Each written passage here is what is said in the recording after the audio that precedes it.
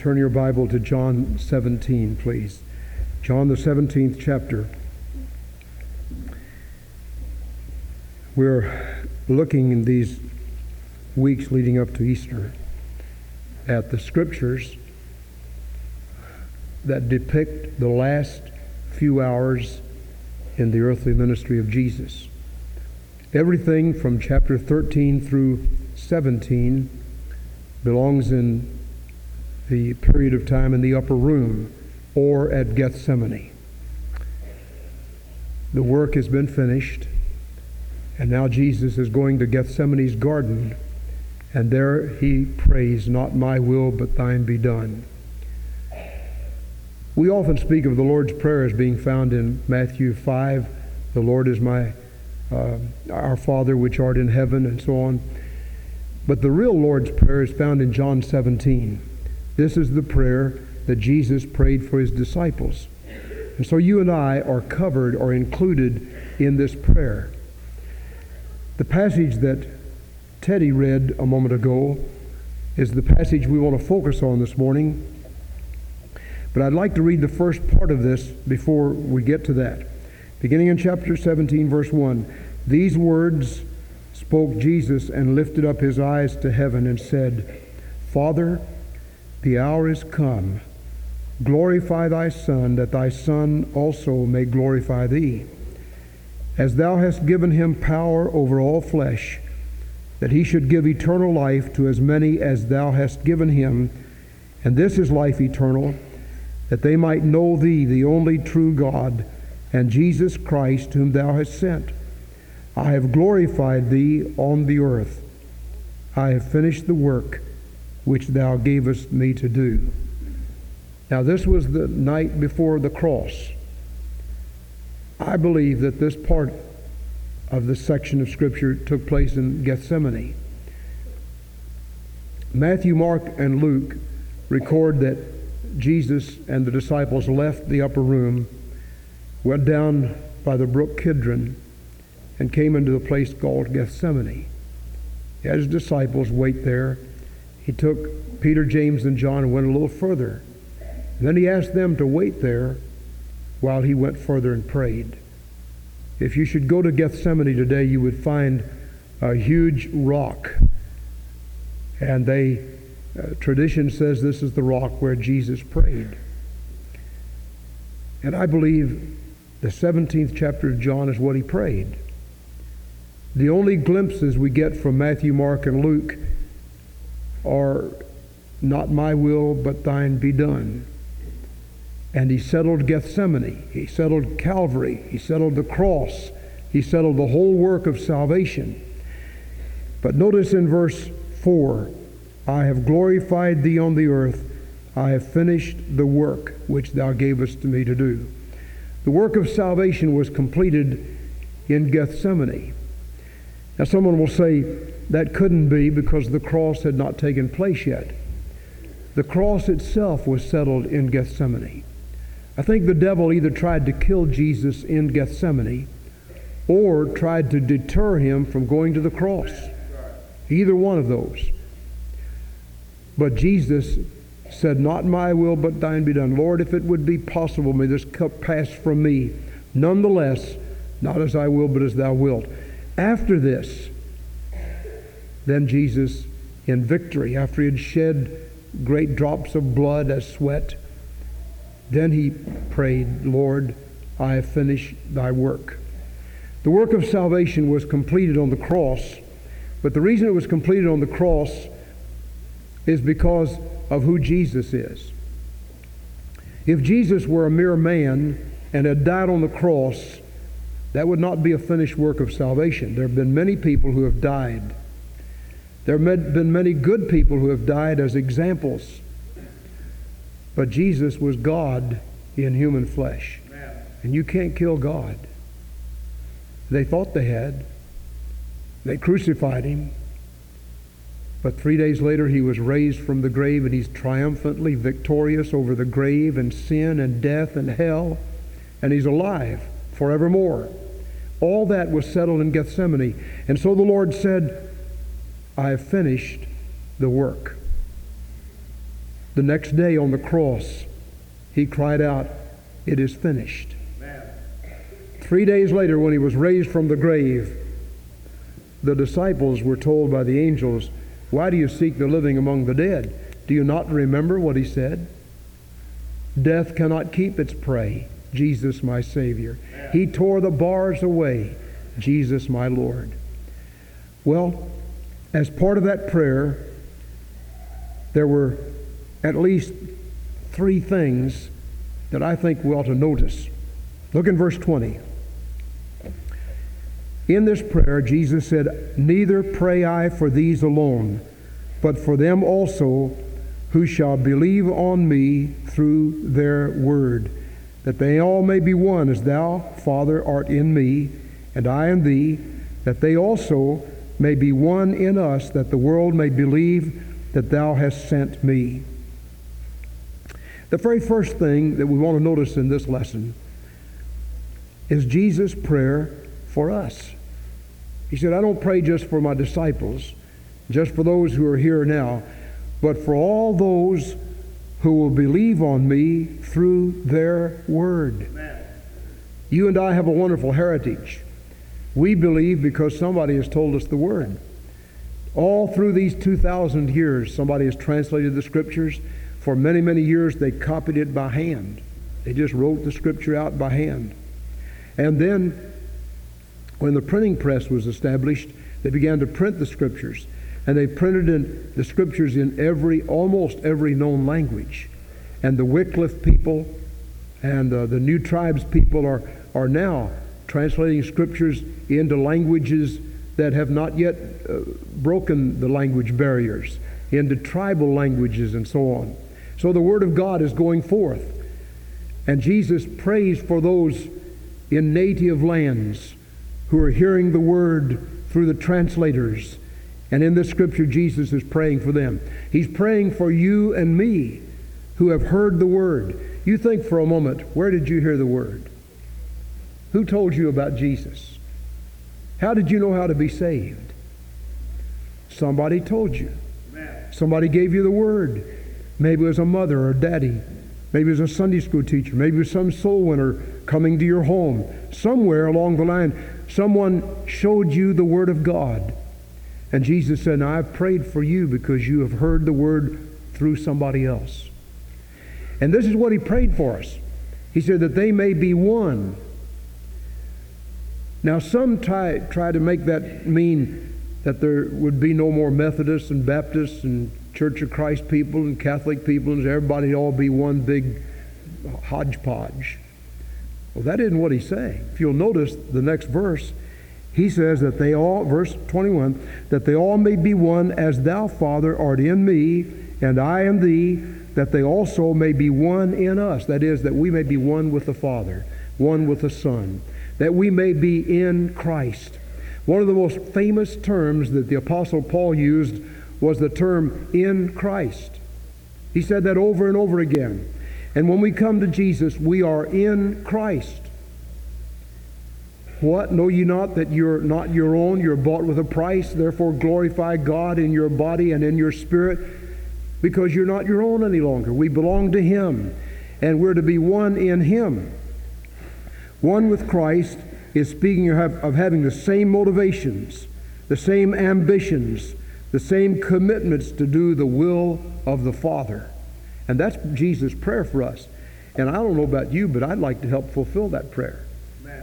I'd like for us to say, "Lord, I want the same motivations that you had. Amen. I want the same ambitions that you had. I want the same commitment to do the will of the Heavenly Father that you had. More about Jesus would I know, more of His love to others show.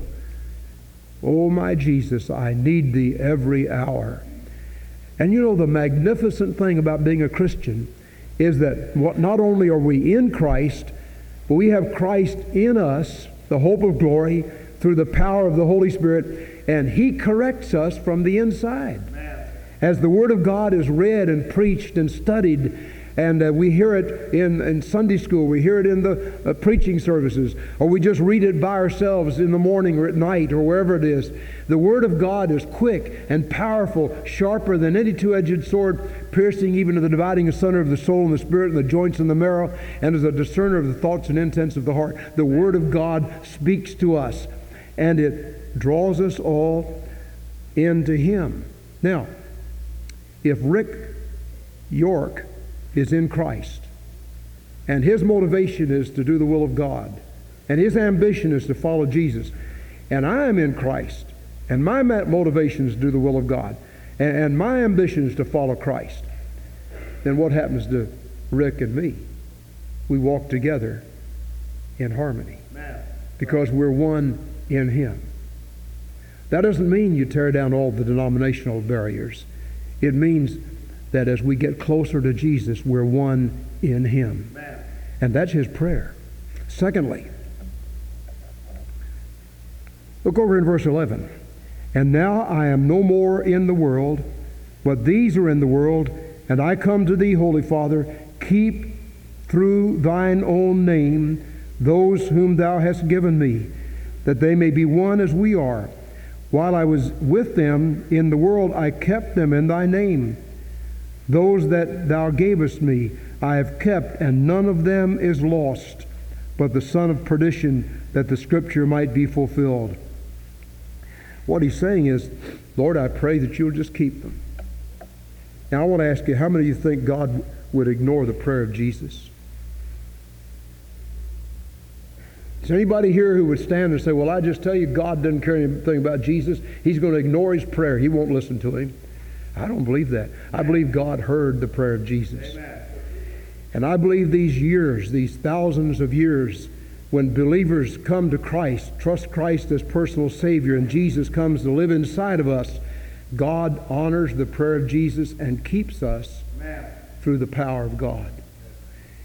In the book of Peter, Peter said, Blessed be the God and Father of our Lord Jesus Christ, who according to His abundant mercy hath begotten us again into a living or a lively hope by the resurrection of Jesus Christ from the dead, to an inheritance which is incorruptible and undefiled, that fadeth not away, reserved in heaven for you who are kept by the power of God through faith. How come we're kept? How come that a person that is really saved, genuinely born again, can never be lost? Is it because we never wander? Is it because we never sin after we get saved? I think almost everyone here would testify that couldn't be true, because I know I've sinned since I've been saved. Well, is it because we love God so much that we keep ourselves saved?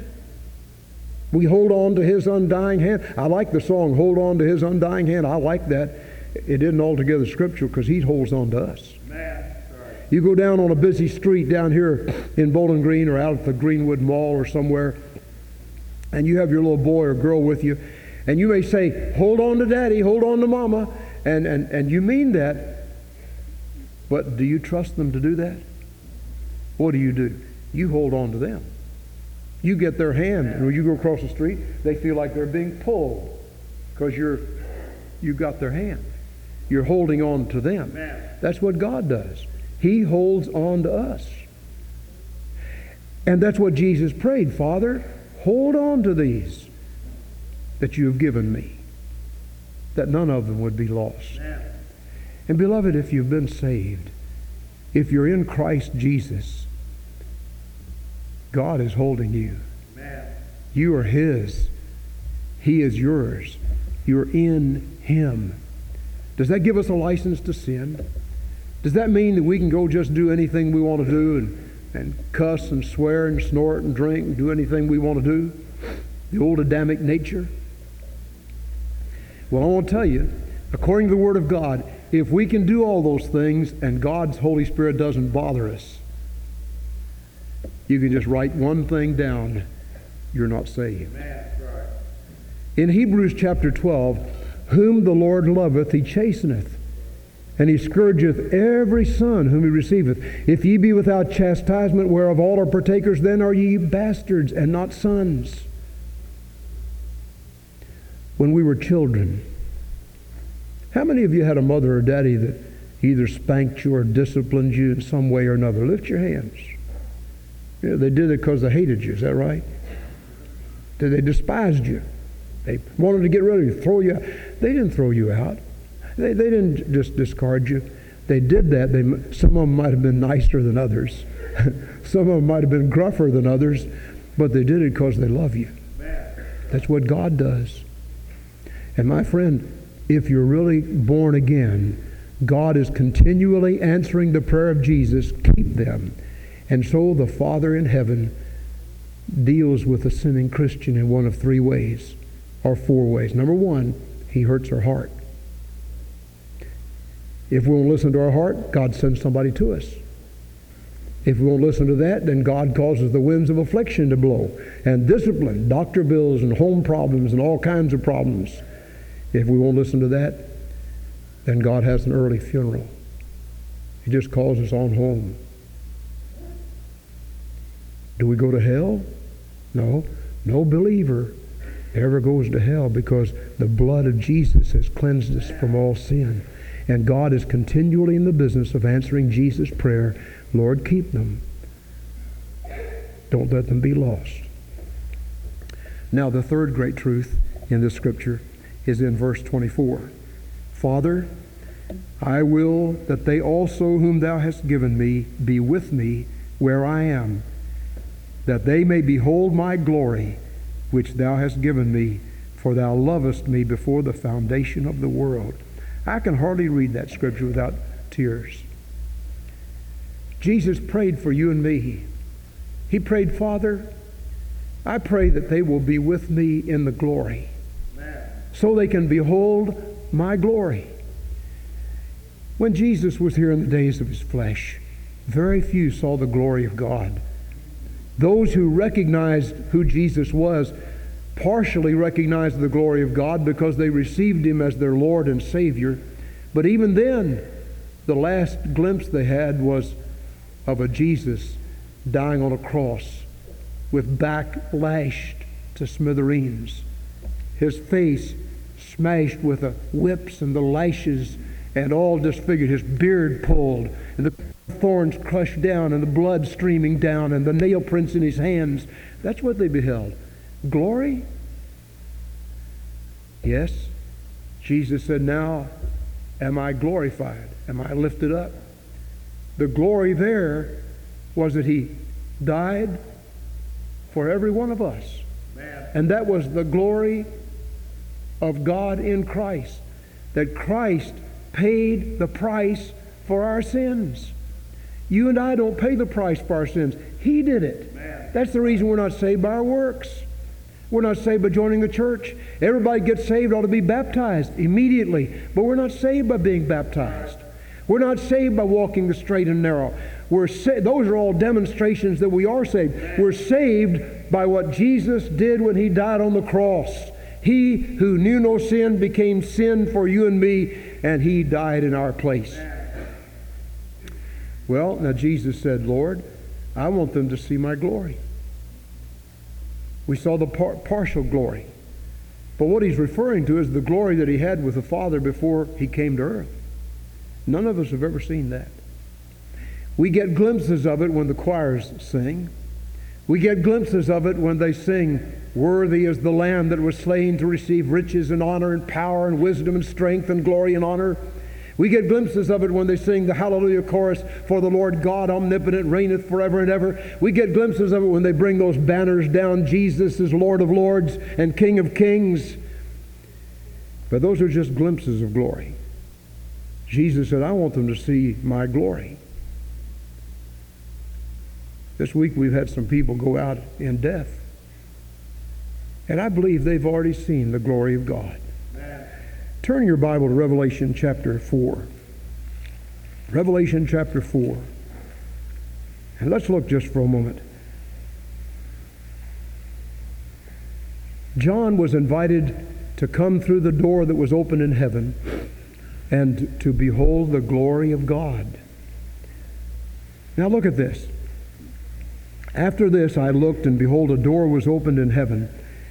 And the first voice that I heard was as it were of a trumpet talking with me, which said, Come up here, and I will show thee things which must be hereafter. And immediately I was in the Spirit, and behold, a throne was set in heaven, and one sat on the throne, and he that sat was to look upon like a jasper and sardis stone, and there was a rainbow round about the throne, in sight like an emerald.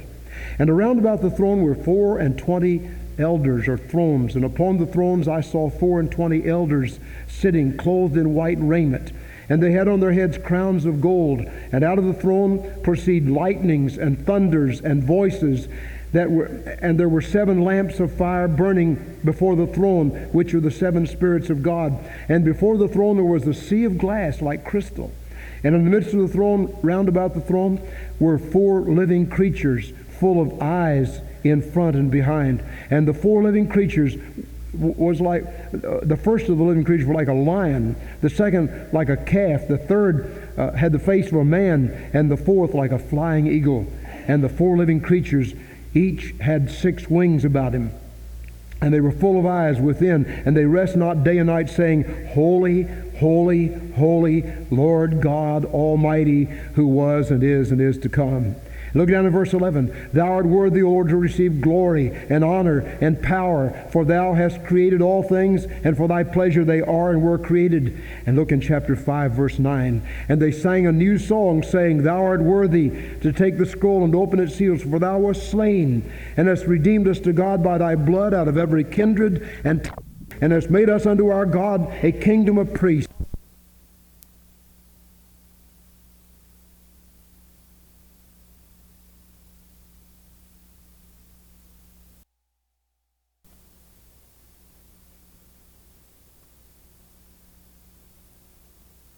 And we shall reign on the earth. And I beheld, and I heard the voice of many angels round about the throne of the living creatures and the elders, and the number of them was 10,000 times 10,000, and thousands of thousands, saying with a loud voice, Worthy is the Lamb that was slain to receive riches and power and wisdom and strength and honor and glory and blessing.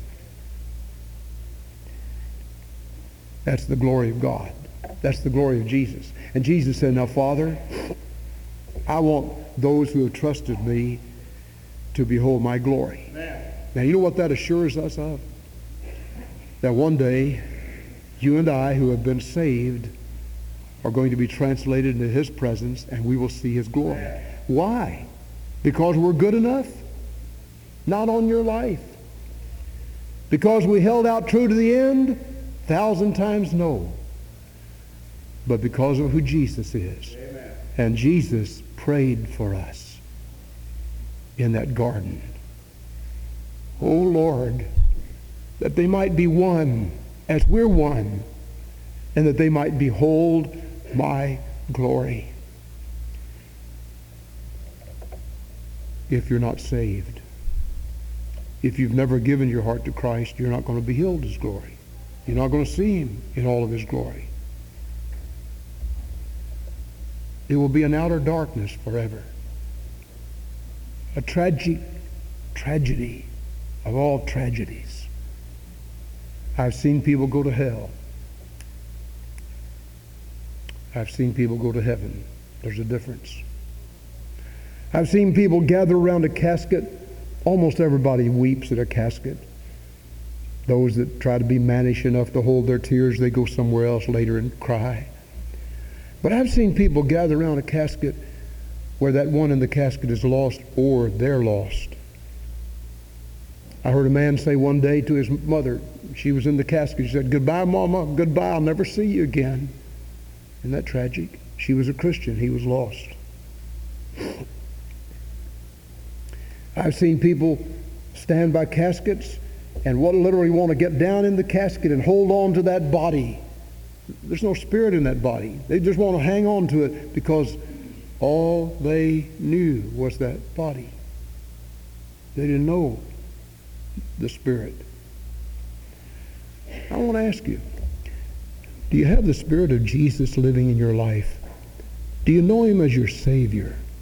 Have you received Him as your Lord? If you have, you come under the prayer of Jesus right here. He's praying for you. He prayed for you, and God is answering his prayer day by day by day.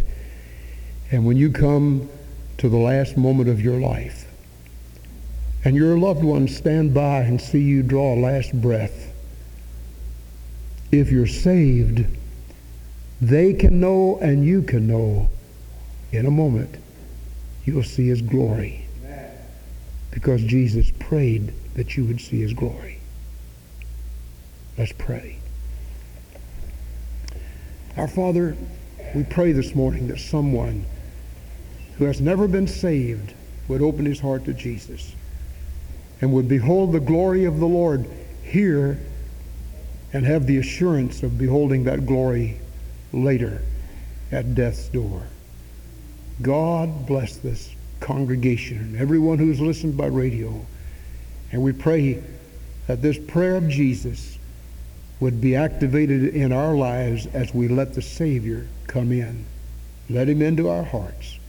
We pray in Jesus' name. Amen. Let's stand, please.